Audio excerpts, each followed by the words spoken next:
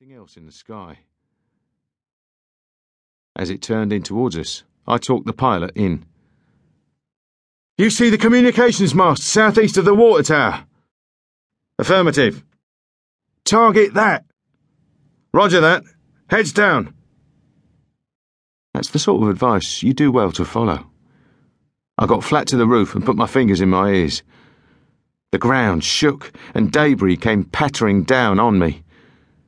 When I looked up again, there was no water tower, no mortar, and not much left of the building it had stood on. "Next target," said Ben. I nodded. We made the street. I was first through the door, Gary and Ian next, Ben last man, covering each other all the way. Like I said, we were doing the whole thing by the book. You could have used our operation as a training film. However, in a situation where people are throwing high explosives about and shooting at you from every nook and cranny, you have to accept that no matter what you do, sometimes it just goes wrong. As it did that day. The motorbike came through at speed, the pillion with an RPG on his back.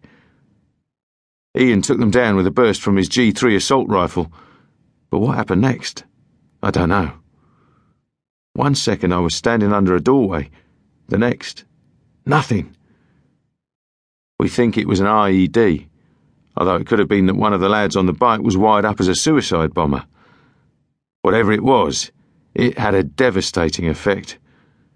Ben got blown back into the house, Gary and Ian died where they stood, and I was knocked cold in the street. It turned out later that I had a smashed leg, fractured skull, broken jaw and dislocated shoulder, but I was spark out, so it wasn't worrying me at the time. Ben was the only man of the patrol who was conscious and relatively unhurt. He checked the street and saw that Ian and Gary had been killed, and that I was lying by the side of the building, probably dead too.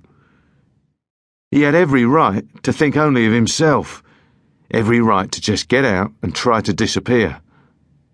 But he didn't. The Mardy lads were pouring into the end of the street, shouting and screaming and shooting up everything that moved, and a lot that didn't.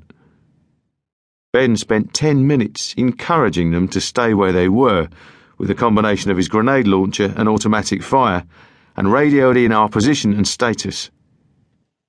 Then he got some smoke into the street and dragged me back into the house, though a bullet grazed his leg. Despite that, he got a line in me. Sod's law says that all the air support will be needed elsewhere at moments like these, and he had to hold his position until it turned up, 15 minutes later. That may not sound like a long time, but believe me, in a firefight, it's an age. Eventually an Apache came in and lit the street up with 113mm fire, giving enough cover for him to carry me out of there, despite his injured leg. Now, Ben didn't have to do that. He could have just run, and he'd probably have made it, lost himself in the warren of streets. He had every right to assume I was dead anyway. That didn't matter to Ben. There was a chance I was still alive, so I was his responsibility, and he came through for me.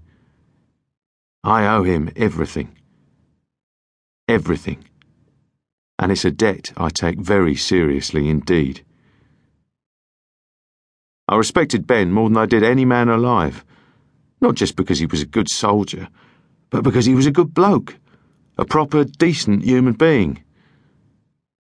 I can remember his delight when he came to find me, awake and recovering in the medical centre. And I can remember what the death of his friends Gary and Ian meant to him. Ben loved life.